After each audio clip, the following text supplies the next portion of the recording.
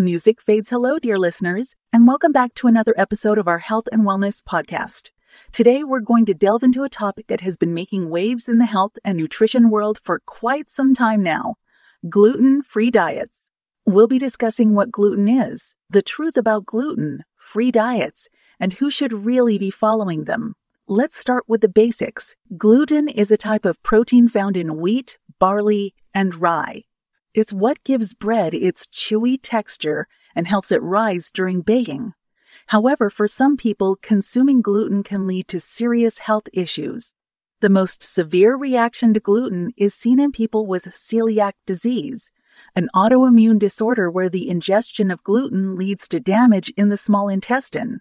It's estimated that about 1/5 of the population has celiac disease. Symptoms can range from digestive problems to fatigue, joint pain, and even depression.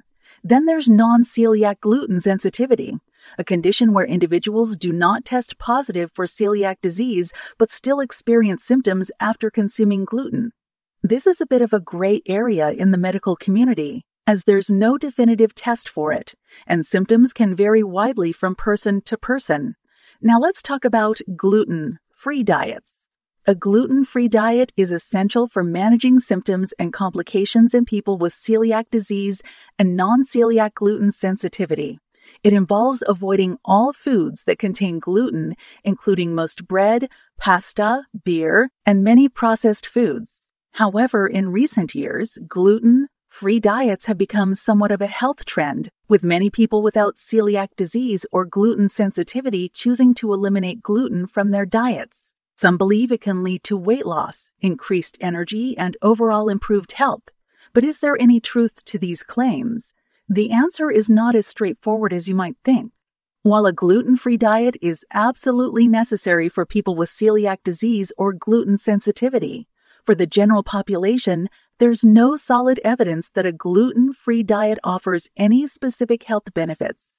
In fact, going gluten-free without a medical reason can potentially lead to nutritional deficiencies. Many gluten-containing foods are rich in essential nutrients like fiber, iron, and B vitamins.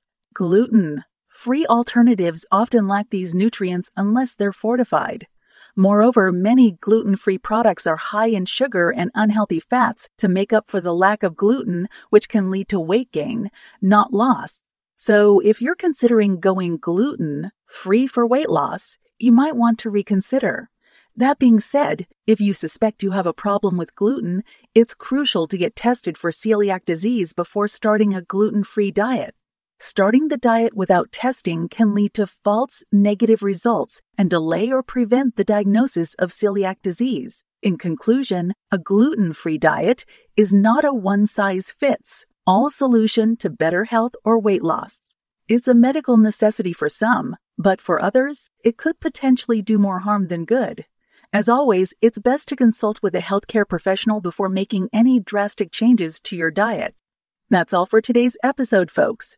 I hope this discussion has shed some light on the truth about gluten-free diets and who should really be following them. Remember, when it comes to your health, informed decisions are the best decisions. Until next time, stay healthy, stay informed, and keep tuning in to our podcast.